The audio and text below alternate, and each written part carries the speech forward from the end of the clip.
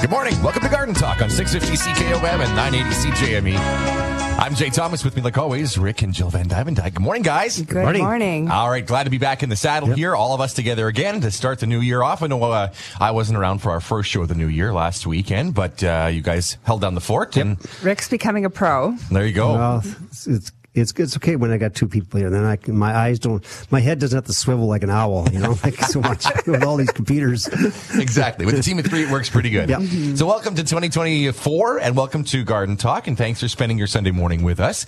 It's interesting because this is sort of the first where we are. I know other parts of the province certainly have gotten some snow over the start of the winter, right? Yep. Up in the north for sure. Some down in the south. Some down in the south earlier on, although a lot of that has melted. Yep. But now we are faced with some snow coverage throughout most of the province, or a good majority of it. You were in Regina last weekend, weren't you? Yeah, I was. Yeah. How was snow there? It's weird because there's places that there's snow. There's snow in a few spots, and then there's other places nothing. It's just wide open and brown. And then I talked to friends who were up at Candle Lake over the holiday season, and they said there was just enough snow they could get their sleds out. Yeah, so barely enough. Yeah.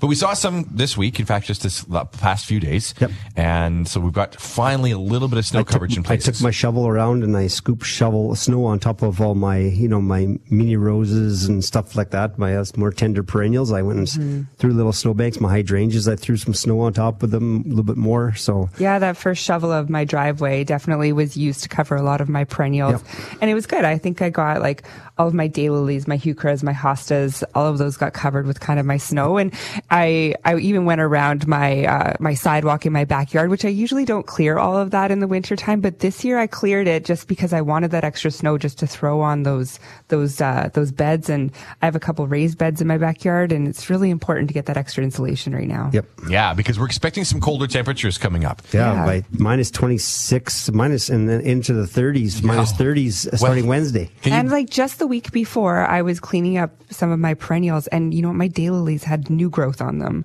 already this fall from it being so warm. So I think my hostas did too. Yeah. So that's one of the reasons why covering them right now, because it's almost like they have to re-shut down again. Yeah. And with us getting down to almost like minus 20, minus 30 this week, at nighttime, I think is what. Well, no, it says right now, it's forecast, according to Environment Canada, minus 35 on Friday night in Saskatoon, minus 33 the same time in Regina. Now, that's 5 days or 6 days out. There's not much snow. You need to cover those tender, especially the tender perennials. Otherwise, you'll be replacing perennials in the spring. And that's one of the reasons why I like having mulch or cedar mulch in my yard, because then I can, if it is a year like this year, I can just add some more mulch, and then in the spring, just spread it out, and it adds for extra weed control as well. Yep. And if you've got things that are already in beds with mulch around them, that's going to help things too, right? It definitely is, because to keep the weeds down, you need about 2 to 4 inches of mulch down. At least 2 to 3 inches. 3 inches is a good to keep the majority of the weeds down. That's definitely going to help, and even especially if you just sort of take it and rake it towards the plant in the and fall. Just remember that that mulch can't be piled up 3 inches on the stems of the plants, right? You go when you get to the plant, you go down. So when you mulch your plants right now to protect them, in the spring you got to pull it away from the plant. Right, right. This is also where we talk about, this is the good time to when we say save all of your sort of compost leaves, things like that in white bags. Yep. Raked up. So that you can use them on a year like this. This is the year. This is the kind of time when we're talking about. And who knows, next year might be another one where, this, I think it's El Nino, right? El Nino right now, I think so, yeah. I think it's El Nino. So, which is, where the currents in the ocean make the ocean warmer, and so then you get this type of years where you get mixed up stuff. That's right. Yeah, and they go in trends. They come and go, right? Come and go. But this is one of those years. So. And who knows, in the next couple of weeks we could get a big snowstorm and have all our snow back. We could. So what else does it mean for our yards? Well, a few things. With this deep freeze, people have been pruning in their yards and been out raking and everything like that. And how cold is too cold to prune? I think that would be a question. Yeah. Well, when it starts getting below minus 20, then I'd suggest you can. Especially some of the smaller shrubs, I'd rather not prune them. But otherwise, it's mainly too cold for you to get up there. That's right. Yeah. Is there a chance that if you prune when it's too cold, it might split or shatter the stems at all? Depending. I mean, the tree's been shutting down itself when it gets that cold. So, I mean, but one thing you can do is that you can in some of the plants, if there's sap running still in them, then you can also just, on with the tips where you cut, right? You're basically opening a wound. You just get some more frost in there, and then you get some dye back in the spring in those spots where you made the cut.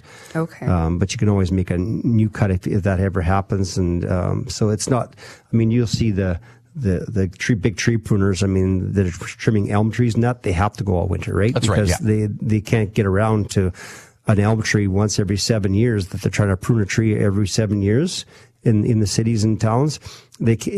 If they stop in the wintertime, they'll never get it done, right? Yeah, that's right. So it's impossible. So the other thing that I'm seeing around the yard is that there's more birds than ever that I've seen this time of year, just because it's been so warm, so they haven't really gone away. So I think that's another important thing that we should remember is like we have to put some water out for the birds too, and also put some food out. There's lots of bird bath heaters and those kind of things that are out there now that you can put in a bird bath to keep the water open so that the birds can have water to drink, and also putting the food out there and finding out something we should probably bring in. We should bring somebody in from the Sass Nature Society and talk about what type of food, because I know sunflowers is a big one for a lot of the birds that stick around here. Right. Now, one thing also to remember is like if you start feeding those birds, like don't just go out there and be like, oh, I'm going to feed the birds. That would be nice. It's one of those things. Once you feed them, you should probably continually do that throughout the entire winter season. So it's like you've almost adopted some pets. Yep. Yeah, and it's that food, that energy from the food that actually keeps them warm enough to make it through the winter, right? Especially with cold temperatures especially the cold snaps. Yeah, absolutely. 1-877-332-8255. A couple of great ways to join the conversation today. You can give us a call at that phone number, or you can text us as well. Maybe there's something that didn't go quite right with your yard this past year. What we want to actually talk about for a lot of our rest of our show today is kind of a look back at 2023, some of the trends we saw, what we're looking forward to in the 2024 year. But if you say, had something not go right with the garden, plants, shrubs, trees, the lawn, flowers, any of that stuff, give us a call, join the conversation, we can get you some answers and maybe get things straightened out for this coming year, at least help you get in the right direction for some of that stuff. So give us a call with that. We had a great comment that came in from the text line at 1-877-332-8255, said, a heated dog dish works really great as an affordable item, as a bird bath, keeping the water going, right? Because those are also really available too, and not specifically for birds, but they do the same job. Those you get at pet stores, you can get them at PB Mart, you can get them all kinds of places. You can get those heated pet dishes. Keep it warm. That keeps the frost away, keeps it from freezing over. That's and a great idea. Also in the farm communities, there's lots of trough heaters and that kind of stuff for cattle and all that kind of stuff as well. Yeah, that's absolutely right. So we wanted to take the next few segments, of course, to answer your questions and calls if you so choose. Give us a call, give us a text. But we wanted to talk about 2023, kind of look back at the year in review and looking at some of the trends. So who better to talk about it than the people who work in the garden centers themselves, like Jill and Rick. So what did you guys see? What were some of the trends? Well, there's a few things that I saw for trends, and not necessarily here just in Saskatchewan, but like all across North America that drove those trends too. So a couple of things that we were seeing is like you saw a lot of little, like growing your own bouquets came up. So growing your own bouquets. So people were little like farm pop-ups on the side of the highway, or you see these little acreages pop up and you can go there and people have grown their own bouquets in their yards. You can go like buy a little bouquet from a farmer or from somewhere like that, or just throwing some more wildflowers into your yard and having some cosmos and some zinnias and some chrysanthemums available for you just to pick right out of your yard. So that became a really big thing. The other thing that came back is we're finding that this new generation is almost like repeating past generations. You're seeing that in TV shows even that people are watching, like Friends is coming back, and you're seeing all these old shows that we watched when I was a kid, and now my kids are watching them. And so we're seeing that also in gardening too. We're seeing like the comeback of the marigold, and people are putting marigolds back into pots, which we haven't seen for years. Really? We've seen those more like as companion plants, but new colors coming out. The zinnias being used as pollinators. Lavender was like a huge plant. We haven't seen that for years, and we've sort of seen that become more of a trend. Begonias, the colors and the sizes of those blooms and the leaves on begonias have become like a huge trend in gardening, and like even geraniums coming back again. I watched a video that kind of relates to this, and I don't know if it was on Facebook or where I saw it, but it was an interesting interesting concept.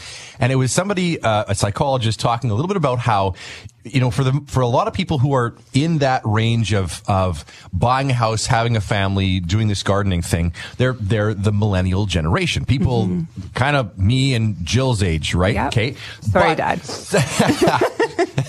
But they described that generation interestingly as very nostalgic, as in longing for and striving for things that they either experienced as kids or even things they didn't experience, but you see evidence of, as in sort of the lifestyle that existed throughout the 50s and 60s and 70s and things like that, right? So marigolds or wildflowers and the gardening thing, right? For a long time when we were young, when Jill and I were, say, teens, a lot of families were just covering up gardens in the backyard, making it grass again. Nobody was doing gardening. Not a lot of people. Yep. But that's kind of reversed. It's kind of reversed, and it went from like the baby boomer generation, not necessarily being the biggest gardening generation, right. to another generation almost like looking to their grandparents and being like, I want to get this going again. Right. So it's that nostalgia. That's like their coming back because we missed it. And then now I'm seeing another generation, like my kids, who are in high school. And I'm just seeing like they're listening to the same music that I listened to when I was in high school. And I'm seeing them like my daughter, one of her favorite gifts for Christmas was a pink princess philodendron. Like she was so excited about this. She was very excited about that. And like they're on TikTok, and they're like, some of the TikTok marketing for gardening is huge right now. Right. And so it's just really neat how this gardening industry it's always been like a very big hobby industry, but it's now being passed down through this nostalgic, like these feelings in people and these kids getting back to their roots and that food security thing and like wanting to know where things come from even planting a plant with a purpose. Like we're seeing an huge uptick in the last couple of years, especially even this last year, on people buying Saskatoons, buying gooseberries, buying currants, buying berries, hascaps. And so it's rather than just having a shrub in the yard, having a shrub that you can actually pick some fruit off of. And so we're seeing a lot of that. And we're also saw the trends also in people buying a lot more things like the ladybugs and the beneficial the praying mantises, all those kind of things that, getting the leaf cutter bees, right? To pollinate. And if you think about it, that's really how gardening really would have been for, say, the generation that I think they're described as the greatest generation ever lived, but the generation before the baby boomers, that would have been how they would have gardened, right? Especially in Saskatchewan, you would have had, in the economic times they lived through, not a lot of gardening for the sake of aesthetics. It would have been gardening for a purpose, like you're talking about, right? So that's interesting how that is coming full circle back around with some of the younger generations. I even looked at like when we did the tree planting day with Tree Canada. We were out at the Meewasin Valley planting some trees and just sort of right across the river from here. Right across the river here, and planting some trees, looking at the age demographic of the people who are out there planting trees. Yeah, that was if you would have been out there about 10 years ago, it would have been all like 55 to 65 year-old people, and there was kids there was teenagers there was a lot of youth, like early university age people there. I was digging quite impressed holes. with that. Wow. Okay. Cool. There's people with abilities, people with disabilities. Like it was incredible the scope of and people. how many people showed up. It didn't take us very long to plant. There was probably 400 plants we put in, and it just took us like an hour. Yeah. Like it was over. It was over fast, but like it's really exciting to see how gardening is becoming a trend, not necessarily just in our industry, but it's a trend across our society and how it's just growing. And that's a really, really exciting thing. That's very cool as a general thing. Yeah. The other thing that I'm noticing is, yes, we do have like the farm type of gardening and a little bit more bigger scale gardening. But if you look at the yards that we have, especially in the urban centers, our yards are actually getting smaller and smaller. Certainly in newer neighborhoods. If you can compare a home that was built in the 50s or 60s, a big sprawling bungalow, if you use Saskatoon or Regina as an example, you can have you could have the size of lot that was sold then, we would now typically have almost 3 to 4 houses on that same amount of property in a new neighborhood. And with that, the type of trees you sell has totally changed as well. We're seeing all these, like parkland pillar birches, which are narrow, right? 6 feet wide and straight up. We're seeing, the things like the flowering crabs, like the purple spires or the midnight spire, ones that are narrow, or the treasure red apple tree, which is only like 3 feet wide and grows narrow, and you pick apples off of it, right? So we're seeing those trends because of, again, the smaller yards, and people have space spots where they don't have that much room because they've got a sidewalk and a fence in their deck. And so they're looking at all those type of new trends like that as well. Mm-hmm. Mm-hmm. Yeah, absolutely. Yeah. So that's changing the trees and that sort of thing, but we're also seeing probably like sort of the farming aspect coming into the small yards too, right? And you're seeing more raised beds. People are growing vertically more. So whether that is hanging baskets and letting things come down with your vegetable gardening, I'm seeing cucumbers. I'm seeing zucchini in containers and hanging baskets now, which you never really saw. I grew all of my pumpkins up the side of my fence, and they actually literally went up the side of my fence and then down the other side into the back alleyway. And like all of those 8 ways are different ways that we can increase the space but still grow the same amount of stuff, using a lot of trellises, using different wiring and netting to sort of anchor things to buildings, and just grow that way, and using your space wisely. I had somebody who they edged their beds with potatoes. Because why did they do that? Well, because it's on the edge of their bed, so it was easy to get at them in the fall, but it also helped keep the weeds down because then they didn't have to. Well, that's interesting. The plants were there. So just thinking of different places that you can plant things with a purpose, like Rick was saying. Yeah. And we're using these smaller spaces, but actually looking at these smaller spaces and being like, how can I get the most out of this small space too? So we got a couple minutes before our break here. What is a specific plant trend that we saw in 2023? What was a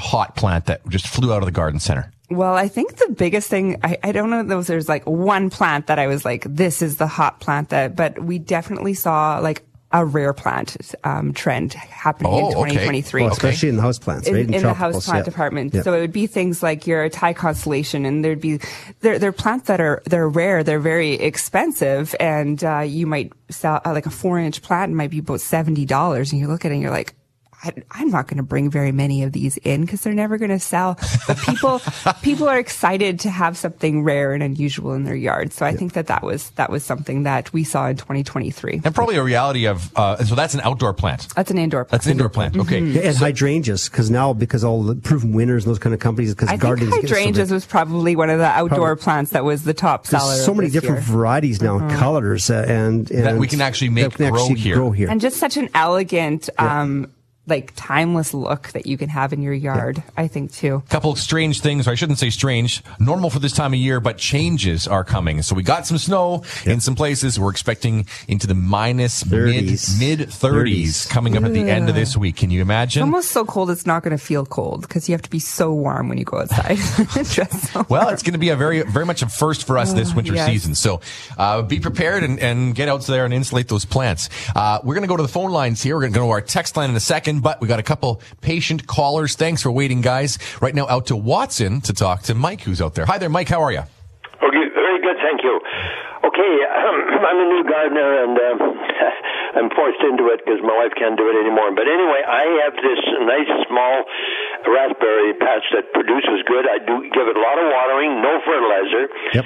But the last couple of years, those plants just kept growing. Some of them are, the tops are probably taller than I am, and I'm 5'8". I want to prune them back, but I don't want to hurt the plants. So how much can I prune off the top? Or should I just leave it be?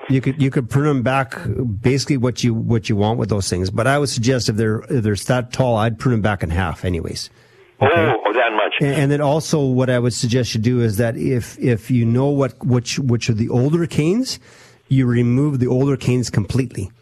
Oh, yeah, I do that every fall, yeah. Good. Yeah, that's perfect. And so the other ones, if you want to trim them back in a third to a half, that's not a problem. If you don't want to prune it back. Question. I'm looking at I had a number or a few geranium plants in my flower pot or flowers bed, or whatever they call it, in front of the house, and it bloomed really nice. I picked out two of the best ones, transplanted them into pots, brought them in the house, and after those blooms did their thing and quit blooming, I noticed that one pot only has one bloom coming up, and the other one has nil. Now, I remember you saying something about that they should rest. Yep. Does that apply to geranium plants transplanted into pots and brought in the house? I keep them in the window so they're getting some sun. Yeah, I would trim if they're still tall, I'd trim them back, and I'd trim them back about a third, about at least a third. Okay. Oh, you mean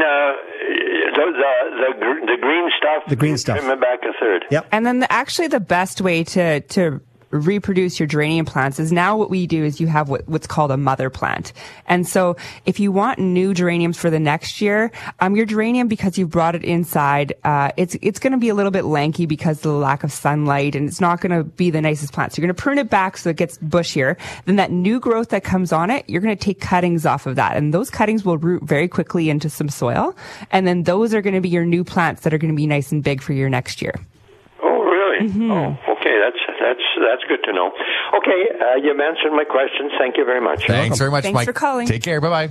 You bet. Have a good one. 1-877-332-8255. We're going to keep going with our calls here. And actually, we got Paul, who's in Saskatoon. Hi there, Paul. How are you? Hey, guys. How are you? Pretty good. Pretty good. You want to talk about the birds, right? And we're talking about that with some of the water stuff. Yes, I do. I have a dog dish. I actually threw a brick in there. Yep. So the little birds can sit on the brick and also have a drink too. Yeah, that's good. That's a great idea. Brick, rock, anything, something that they can, little stick, anything like that. Yep. Something you can stand on. But anyways, I wanted to talk about making your own suet. Okay. Yep. Great stuff. You know, a pound of lard, I think now, like it used to be like $1.17, and now it's like $2.47. So what I did, and I think with my age, I'm getting smarter here for some strange reason. That's good. Yeah. We can all learn from you then. Yeah, I take my pound of lard. Yep. I melt it, and I also take 2 or 3 big scoops of peanut butter, put that in there, melt it all up and everything, and then I used to just put it outside, let it set, and pull it out with my hands, and it was messy. Yep. I figured out. I pour it into a milk carton. Yep. And when it's all set up, I just cut the milk carton out, dump it into a onion sack. Well, that's a great idea. Yep. Tie that up on a tree, and I'm telling you, they are all over it. Because I'm telling you, when it's minus 35, these animals, without the proper food, they're going to freeze to death. Oh yeah, like all those birds love that kind of the suets, and there's also little suet cages you can buy that you can also, so you can make your little milk containers, whatever size would actually fit into one of those suet containers. And yeah, then they're expensive though, Rick. Yeah, there's some bird houses that come with them on. So if you're going to buy a bird feeder or something like that, some of them come with them attached to it. So it's a good way to make your own suet. Just like you were saying, yeah. And do you ever, Paul, put like seeds or nuts or sunflowers or anything else in there, or is it just the energy and the fat? I just do the energy and the fat. Yeah. You know, like the things are like the food that I feed. It's expensive. It gets expensive. So I just give them the fat, and they just love that. They love it. I actually saw a version of that, and they took their old wreath that was on their front door, so like their Christmas wreath, and they took it, and then they took grapefruits, cut them in half, and ate the grapefruit out, and then filled it with suet, and then hung those on the wreath around, so it almost looked like this like fruit decorated wreath, and then they hung that from a tree outside, and that was a great addition, a place for the birds to sit, and they just kind of picked away at the suet. And also planning for your garden next year, plant some sunflowers, right? Yeah, and now you have some of your own seed to feed the birds all winter long. There you go. Yeah. Well, thanks for your call, Paul. I really appreciate it. That's a great idea and a great way to make it at home and make it affordable and still enjoy feeding the birds and have them around for the winter. So yeah, thanks for your time, guys. Thank you. Take care. Bye-bye. 1-877-332-8255. Couple of great ideas. That's fantastic. Yeah. And like the rock, the brick, whatever in the dog dish for them to sit on, which is perfect as well. In my pond, I had a piece of a log, right? And it was a longer one, and it came from the bottom of the pond. It came out of the pond and then onto the side. And the little birds would always climb down the log because they could grab hold of it easy right down to the water. Yeah. And so they could land on the log and everything else. They felt safe when they landed more in the middle of the pond than they did, from the edge. From the edge. predators and all that sort of thing. Exactly. 1-877-332-8255. Let's go to our text line. So we actually got a few here to answer. This is from Karen and Darren, who are Corman Park. Hi there. We picked some fruit off of our kangaroo apple plants this fall and are drying them out. Do you have any advice on how to start them from seed? Thank you. Love your show. Yeah. The kangaroo apple plant, for those that you don't know, are a very neat plant. It grows very quickly. And tall. They get The tall. one in our yard was big. About 5 feet tall for each plant. Yep. But then you can collect the seeds, just open up the fruit and just take the seeds out, dry them. And I actually just stored them in put a paper towel into a plastic bag, and I just stored them that way. And then when it came to planting them in the spring, very simple. Just plant them only just slightly underneath the surface of the soil, give them some water, some sunlight, and some bottom heat really helps, and they'll start growing again. I would wait probably till about March to plant those, or else they're going to be quite large in your home. The one key thing to remember, the plastic bag is perforate the plastic bag. Put some holes in it. Okay. Yeah, so the humidity doesn't build up. The humidity doesn't build up too much, and you get molding happening, right? Yeah. So, all right. Or you can even store them in an envelope. That works as well, too. Going first is Ron, who's in Let's Talk, who's on the phone with us right now. Hi there, Ron. How are you? Hi, I'm good. Happy New Year to you. You too. New Year. You too. We're talking 2003. I was going to bring up my fantastic crop of grasshoppers I had. Lucky you. Drought and grasshoppers. Yeah, they go hand in hand. Yeah, no. I was thinking, would roll covers keep them off my plants, or would they just eat through roll covers? Depending on how bad you have them. For lighter infestation, they would keep them off for sure. If you have an army of them marching across, they eat everything. I mean, they just go through everything. But that garlic spray, work the mosquito barrier. If you spray that onto your row cover, that would work really well. Oh, right, right. Okay. So that garlic will keep those bugs away. Yeah. They don't like that either. Nope. Okay, there we go. I had a lot, and I had every kind you could think of. So, I had quite a bit. So I even heard some people who took the row cover and they mixed up a garlic solution in their blender, and they actually just soaked their row cover into the garlic solution first and then spread it out. And that really helped them as well. Maybe I'll try that. But I have a feeling that next year's going to be just as bad. Yeah. Depends when the eggs are to hatch. If you get really crappy cold weather, poof, it wrecks them. It wrecks them, that's right. But amazing, they barely stick the rear end in the ground, and these eggs survive all winter. I know. I know. Yeah. They must have antifreeze in those little babies. Something. Well, especially, that might affect them a bit with not much snow cover. They might, just like we might lose some plants, you might lose some bugs as well when this kind of weather. Yeah, maybe we'll get lucky and we had some cold enough temperatures to kind of toast them off, but we never know. Hopefully. Okay, take care. Thanks a lot. Take care, Ron. 1-877-332-8255 to the text line right now. We're going to go to Corman Park. This is Ian's question. He says, we live east of Saskatoon on an acreage with about 5 acres of mostly native trembling aspen. Yep. Sadly, throughout our entire subdivision, we're losing a lot of our trees. Yep. And I also see this loss several miles in all direction. Yep. Any idea what the disease is? And is there anything we can do? Its number one is drought. Oh, okay. It's water. It's water. Number one is it's water. I mean, these plants, they're so tight with so many plants. They're competing all for the same moisture, and there's just not the moisture is down, water table is down lower. And so they're just not having to bail. And those aspens, a lot of the aspens, and not all aspens, there might even be some black poplars in there and that kind of stuff. Yep. And they're not that strong of a plant. Aspens are more stronger. They'll live longer. But like I said, when you have a whole grove of them, they're competing. So number one is that. And then also on top of that, once you start getting a drought, you bring the immunity, the resistance down. And then you get things like canker move into them, those kind of things. And once the canker, you get these big blotches in them, and then it rots into the trunk, and then they just break off in a big wind. Mm-hmm. And so you'll get that as well. But a lot of times what will happen is that, so when you get the rains again, they'll come up from the root again, right? So the roots, a lot of times, are still alive, and they'll come back up from the roots. So they will go, because I know a lot of people that live in those type of acres, they get, one of the neighbors are burning a burning barrel or whatever, and the fire goes through the neighbor's yard and everything.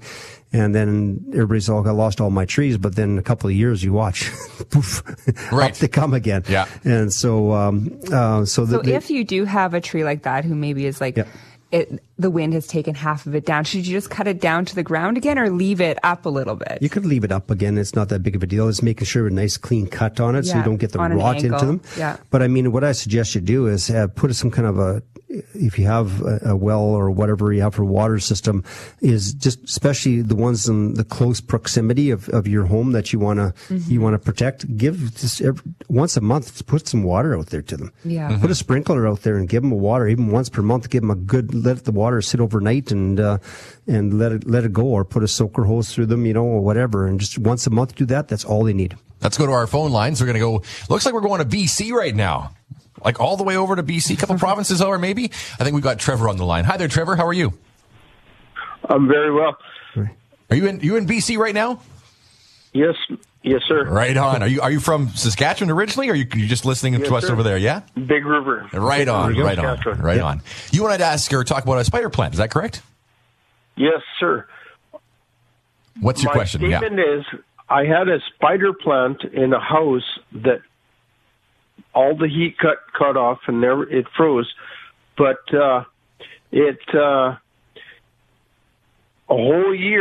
after a year, I peeled all the dead off, and it was still green, and it actually grew after a year of freezing. Yeah. That's a commitment to a plant to save it like that too. Good job. Well, I suppose if it went, dormant, it basically, lost all of its moisture and kind of died back. It can sit there dormant for quite a long time. And if it was in a house and there was no water and it was dry, right? Because it would, even during the summer months, it was dry, right? Bone dry, sitting there. It just stayed dormant and then had no problem going through the freezing temperatures, even though there was no heat in the house. And spider plants get what they call air roots on them too, like especially the new growth ones. And so those air roots actually take a lot of the nutrients out of the air as well. So it's a plant that not only takes things out of soil and the moisture of the water, but it will actually has the air roots, so will take more humidity out of the air too. So that's one of those reasons why that might have survived for you as well. So, pretty fascinating story. Thank you. All right. I just wanted to share that. Yeah, that's awesome. Sharing. All right, have a great day, Trevor. Take care. Yeah, it's very resilient. Don't give up. Exactly. and I guess those plants don't either. Yeah. Let's go to our text line. This is from Martha, but we're going to squeeze a couple of these in before we got to go to our end of show here. Happy New Year. With a raised garden bed I've got that hasn't been used for a few years now. It's become very packed down. What can I add to revive the soil so we can start planting veggies again? Do I add cedar mulch or more topsoil? Yep. And it also has become very shaded with backyard neighboring trees. That could be a problem. So you can add some cedar mulch. That would help break up, because if they use straight topsoil in there and a raised bed, straight topsoil will get hard.